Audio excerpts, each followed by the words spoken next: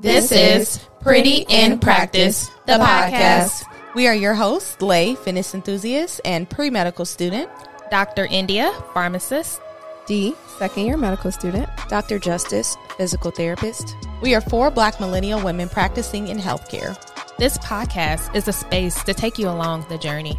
The to and through, from fitness to medicine. To simply being a Black woman in healthcare.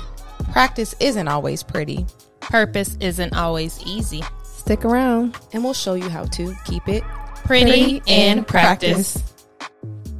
Opinions expressed on this podcast are solely those of our own as well as our guests and do not reflect the views and opinions of our respective employers, organizations, academic institutions, committees, other groups, or individuals. Okay, so welcome back to another episode of Pretty in Practice, the podcast. So we're going to kick things off with our doctor's diary. So let's see what today's questions is.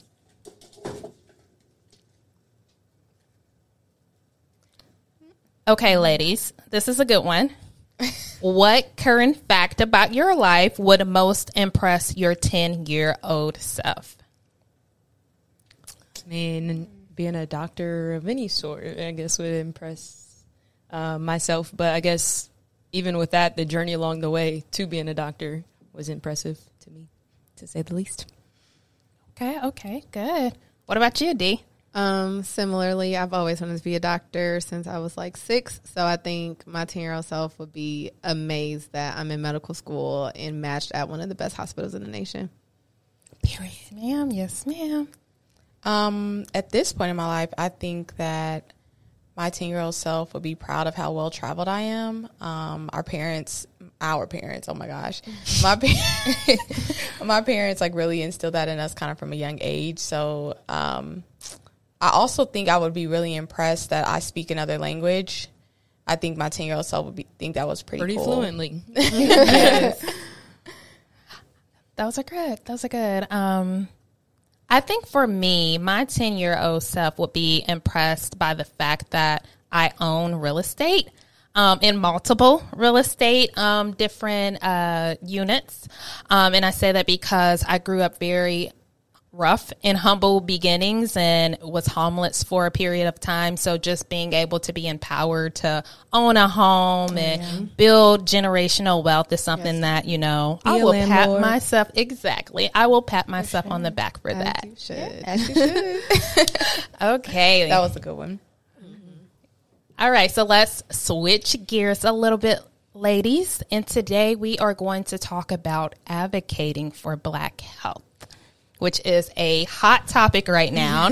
But before we get into it, I want to just reiterate and highlight why it's a hot topic. And when you think about Black people compared to white counterparts, they are at higher risk of different disorders such as heart disease, stroke, cancer, asthma, influenza, pneumonia, diabetes, sickle cell, and not only higher risk, you see mortality rates super high in these communities. You see Black women 3 times as likely dying from childbirth. You see Black women being higher risk for dying from breast cancer. It's just so much going on, and you have to ask the question, why? Why are problems not being addressed early enough? And something for me that I do see is that, even working in the pharmaceutical industry, you see that the patient populations don't look like us, right? Right. It's not studied for us. How diseases manifest in Black people are not really a part of different clinical trials.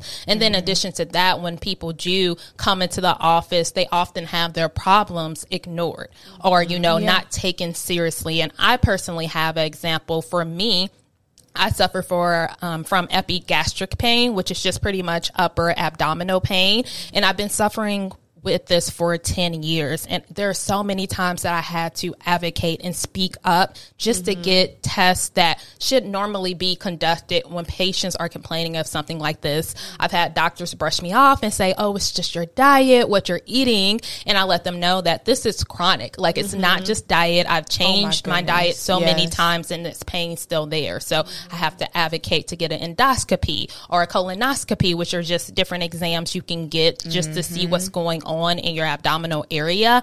And it's taken a while for me to even get those tests. And still to this day, my problems have not been resolved. So it's very frustrating, even as a licensed pharmacist, to go through this. So is there anything you guys have gone through or seen? So imagine, like, you know about healthcare, like you have an idea. So imagine the people who have no idea about healthcare and like who don't. How do you even know to advocate for yourself? Exactly. Like, you don't know anything about healthcare. You don't know you need a colonoscopy, Right. Like, or so, labs like, to be ordered. yeah, Exactly. And it's interesting too how differently you're treated once they find out that you have background in medicine or whatever the case may be. And I remember like one time I actually got rushed to the hospital off an aircraft, like off a flight, due to excruciating pain. I felt like I knew what was wrong. So I went to the hospital, and basically they were telling me that it was just pain from my period.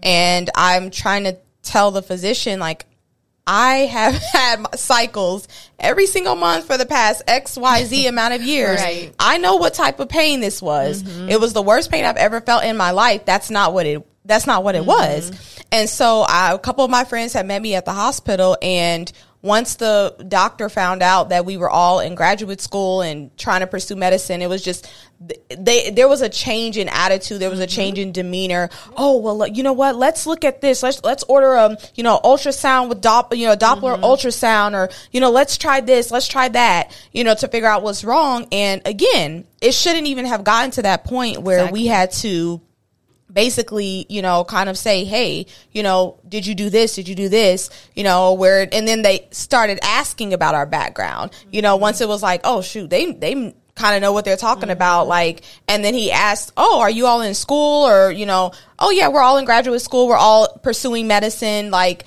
oh, great. Like, oh, that's awesome. Okay, let's see what we can do. And as you had mentioned, like, it's just crazy because my heart really does go out to people who don't have any knowledge or don't have family members that they can call up and say, hey, what do you think about this? Or I'm in the hospital. This is what they've done. What should I get done? Should I get anything else done? Like, it's really unfortunate because a lot of people are in a situation where they don't really know how to advocate for themselves in terms of, I need this test done. I need you to do this test. And one thing I really want to note is the importance of advocating for yourself. And you don't have to have medical knowledge to advocate for yourself. Right. You are the only person living in your body day in and day out. These physicians, these nurses, these specialists do not know what's going on in your day to day. So yes, if I'm talking about I am on my cycle and I'm having pain, sure, it may be automatic for you to think, oh, that's what it is, but I'm in my body. Right. I know what the difference in between what I'm feeling is this and then what my normal cycle pain is. So I just encourage, anybody listening to not be afraid to say, well, what other tests can you order? Maybe you don't know, what test to ask for, but hey, I need to know why this is happening. This is not normal. Something is wrong. So I need you all to do your job, and you can do it in a respectful manner. You don't have to do it in a disrespectful manner, but push for the test, push for, advocate for yourself. Don't take no for an answer. If you have to go to a different doctor because this other doctor is not ordering a specific test that you feel like may give you more answers, switch your physician. I hear about people that are scared to switch their OB because they're a certain amount of weeks into their pregnancy. If your current doctor is not doing what they need to do or not advocating for you in the way that you feel like you need to be advocated for, then you find another physician. You have to choose you. Exactly. As healthcare professionals, and I think, Justice, we were chatting about even a time you have to step up for patients, which is amazing because patients out there don't often have people who look like them and step up for them. So thoughts about how you kind of have done that in your practice? Yeah, I have like one specific example. I was recently in inpatient rehab. And so what that is generally patients go to inpatient rehab after they had an acute stint for many different reasons. If they need more care, then they can get that they can't go home because they still need medical care, but they also need physical therapy. I had a patient who was scheduled to go home in inpatient rehab. She had got a some type of cardiac surgery. But in that stint, she got sent out to the acute hospital because some levels or something were off. But when she came back on oxygen. And generally, the protocol is to wean someone off oxygen. But whoever's job it was to manage her weaning it off before she went home did not do that. So she was going home the next day and they were like, oh, we can just cut her oxygen. Like all of a sudden you can just cut her oxygen. So we're in an interdisciplinary team meeting. So there's the head MD, there's the nurses, physical therapists, occupational therapists. So the whole team that basically works with that patient. And everybody's like, oh, like, she should be fine to go home. Like, these levels are probably okay because she has a history of smoking. Okay? Like, just because she has a history of smoking, like, so now it's the patient's fault because you were negligent and didn't, like, the respiratory therapist did not know, like, that she was on oxygen. So at that point, that's your fault. And so we're going to send her home with a maybe that she'll be all right. It's not okay with me. So I'm like, generally, we wean people off of oxygen. So why is it okay in this instance to send her home? Right. And so they end up having a further discussion, like, okay, like the respiratory therapist is like, well, she should be fine. Okay, well, should is not like good enough. So what else are you going to do? Because yes, she's scheduled to go home tomorrow, but y'all never said anything about oxygen. Like, and she was on a low amount, which generally might be okay to like just pull them off, but like still that's not protocol. So why with this patient is it okay just because you failed to do what you were supposed to?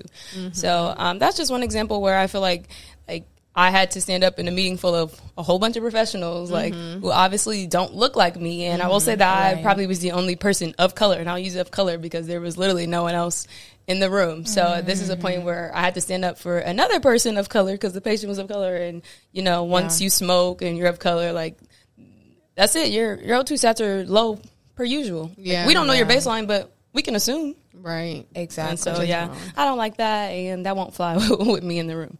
So I've had to advocate from like a personal standpoint because if you know me, then you know that my reason behind pursuing medicine is because I have 2 brothers and countless cousins who all suffer from sickle cell disease, which is a genetic disorder that someone can inherit. And essentially it affects your red blood cells. So most people may know like the red blood cells is what delivers oxygen to your body through a protein called hemoglobin. And so in sickle cell disease, these little circle-shaped red blood cells that we have, the sickle cell patients have red blood cells that look like half moons, like they're crescent-shaped. And so that presents a problem because these red blood cells have to travel through these tiny little blood vessels. When they're shaped like crescents, they have the tendency to get stuck in the blood vessels, and that leads to a vaso-occlusive pain crisis. So that causes like excruciating pain. When I ask my brothers what it feels like, because I obviously don't have sickle cell, so I don't know what it feels like, they always say the same thing. It's like bone crushing, like someone is literally like crushing your bones. And obviously it'll change depending on where that sickle cell crisis is occurring, but it can be very debilitating. Some people, I have a cousin who's in chronic pain like all the time. And I've learned to advocate from a very young age, and even now more so as I progress through my career, because oftentimes they're labeled as drug seekers.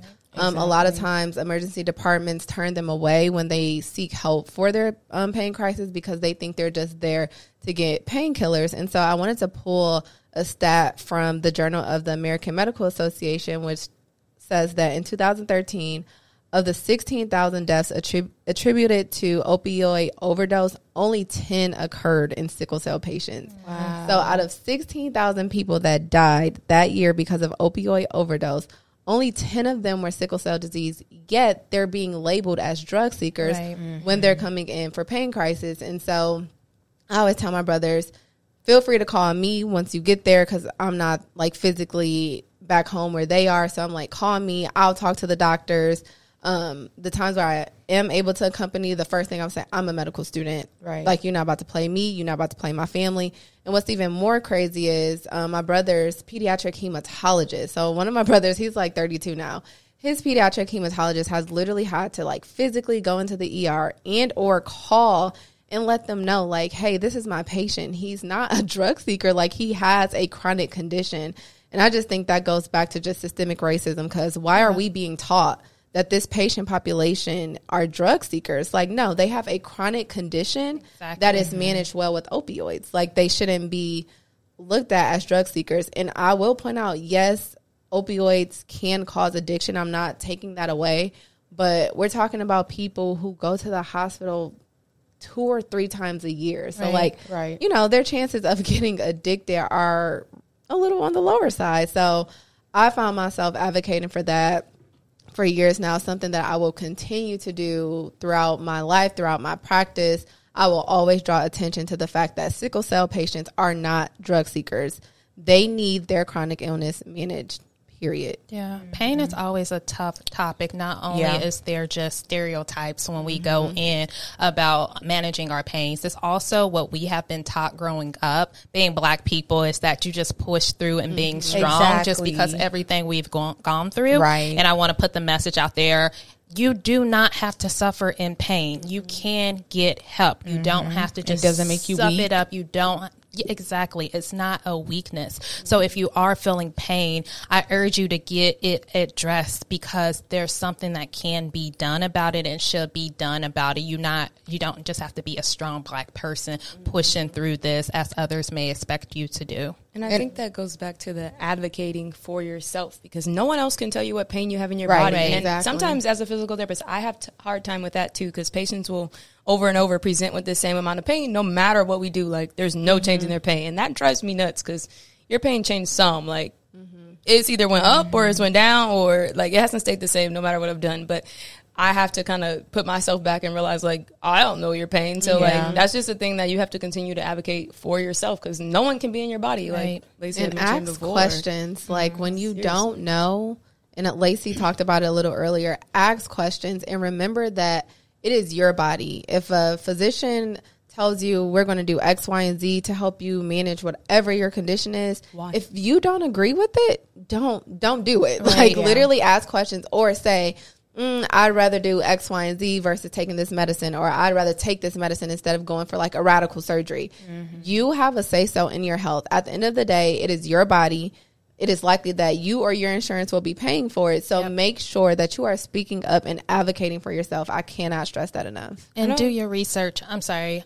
Just definitely do your research. I know it might be things out there that is super expensive. You might not understand all terms, but if you can at least get familiar with the basics out there, just things to look at for things that are abnormal signs and symptoms, I think that kind of helps facilitate the conversation. I'm not saying go on the internet and Google and say, you know, you have a diagnosis of cancer, which I feel like everything on the internet says.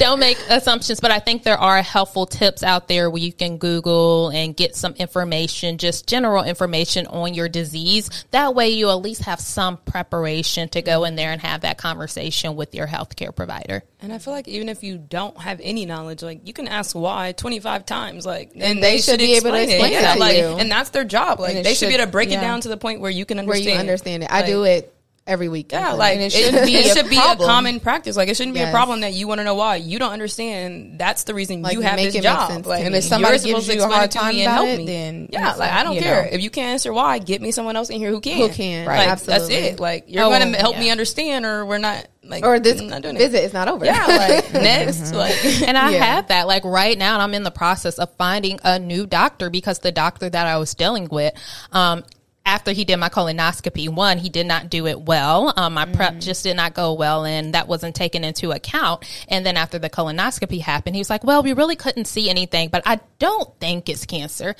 I was like, hold on. I don't need you not to think. I need confirmation. I need to know what you saw. It's not cancer. Exactly. And You're just brushed smart. it off and You're like, not come back in 10 years. Well, I can be early on in something that could be drastic, you know? So with that in mind, I said enough is enough. I'm going to go to somebody that I'm feeling is taking me serious. And there is an extensive process. Like, I have to go outside the network in order to go to another doctor, but it's worth it, because I deserve the care and I deserve it now. And I'm not going to wait until things get worse. Take matters into your own hands. Right, absolutely. I think it's good to note, like, and all doctors don't know the same. Just because you went to Right. the same Get a doctor, second like, opinion. Get a everyone second is opinion. practicing. Like, they don't know everything, and we'll never know everything about these bodies. So even if, like, they can't answer you, try someone else. Like, And it doesn't mean that they're incompetent. No, it like, doesn't. nobody knows everything. You can't. Like, so we didn't make these you can bodies. have a great doctor that knows a lot about something, and then you can, maybe they they've maxed out on like what they know about this particular issue.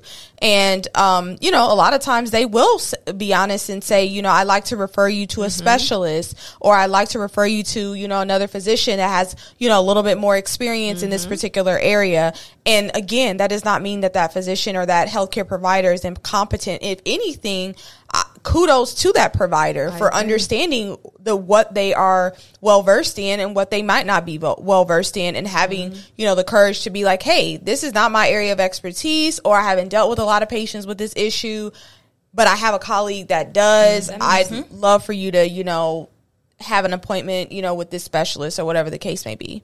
That makes them a better healthcare professional. It honestly does. Like, if you can admit where you know and you don't know, like, Exactly. that's I better. rather have Like, that kind of doctor than someone who thinks they know it all and like, Everything. this is what it is. Like, how can you be sure? Right, Like, exactly. You still can't. Like, even if you run every test in the book, you still can't be It's like, just like, that sure. Like, that's these why are you have to tests we come up made with up. 3 differential diagnoses. Exactly. Right. I think that's the problem though with sickle cell. I think a lot of non-minority doctors or doctors who are not of color do not know a lot about sickle cell. No, they don't. Because it's much more prevalent in people of color. Our non-minority counterparts, our colleagues that we work with, like, check your own blind spots, you know, and also check your own biases. Like, there are Yes. things that you think are natural, but they do come off insulting, as talking about, oh, I think it's smoking or drinking or anything, you know, that might assumptions, impact making your assumptions. assumption. Like, we are an evidence-based field. So just make sure you are doing your due diligence and really considering the oath that you took when you are treating all diverse patients. And then also try to be a little bit more culturally competent. There's a lot of resources out there just to educate yourself on kind of taking care of patients of different diverse backgrounds. The more you can connect with your patients and really understand their experience, that's when you really can help solve the issues and understand the complaints and the scenarios that they're going through. And I have a task for our listeners, because India mentioned it at the beginning. Like, a lot of times we don't have enough research on how certain diseases are affecting Black people or minority people. So, you know, if you get that physician who's like, hey, do you want to participate in my clinical trial? As long as you get all of the information that you need about it, as long as the side effect isn't dying or something crazy, I encourage you to participate, because we need to know. And I get it. We're hesitant because of things like the Tuskegee syphilis study, Right. Yeah. you know, which was very, very unethical. However, I am hopeful for the medical field, and we really just need more minorities to participate in research so that we can learn more and improve different treatment plans and have better health outcomes as a community. Exactly. I mean, even when you, there was actually an article, or it came out that there is this Black medical student who was drawing pictures in like textbook pictures of different ailments or different things that on Black skin or darker skin. I love that. And the fact that it's 2022 and you still have medical textbooks that do not show certain diseases or certain, you know, even from a dermatologist perspective, there's certain rashes that look completely different on darker skin, where people will literally not know what something is because they've never seen it presented on a Black person. That is so true. And it looks, I've seen certain, you know, dermatological issues that look completely different. I mean, they look pink on something with someone with fair skin, and it looks purple on someone with darker skin, you know, so you think Very it's something true. completely different. So even just from that aspect of just needing more education on certain illnesses and how they appear differently in people of color versus, you know, people of European descent. So I think that's even something that, you know, we need to advocate for as well, is more education on the different types, how things are presented differently in Black populations or people of color. Absolutely. Well, this has been so fulfilling. I hope that everyone was able to take away good tips that we have been able to share. And just like we've been saying the whole episode, advocate for your health. 1, you pay for it. Absolutely. 2, you know your body. And 3, you deserve good quality health care. So just make sure you speak up if you are confused, if you have been holding back and not saying anything. Right now is the time to get ahead of that and advocate for yourself. All right, everyone. That is another episode of Pretty in Practice. So remember always, regardless of where you are at in your journey, always remember to keep it pretty. Bye. As always, thank you for joining us for the ride. Be sure to keep in touch by following us on Instagram and subscribing to our YouTube channel at Pretty in Practice. Feel free to send us a DM of any topics you want us to discuss, and you might hear them on a future Pretty in Practice episode. Keep it pretty.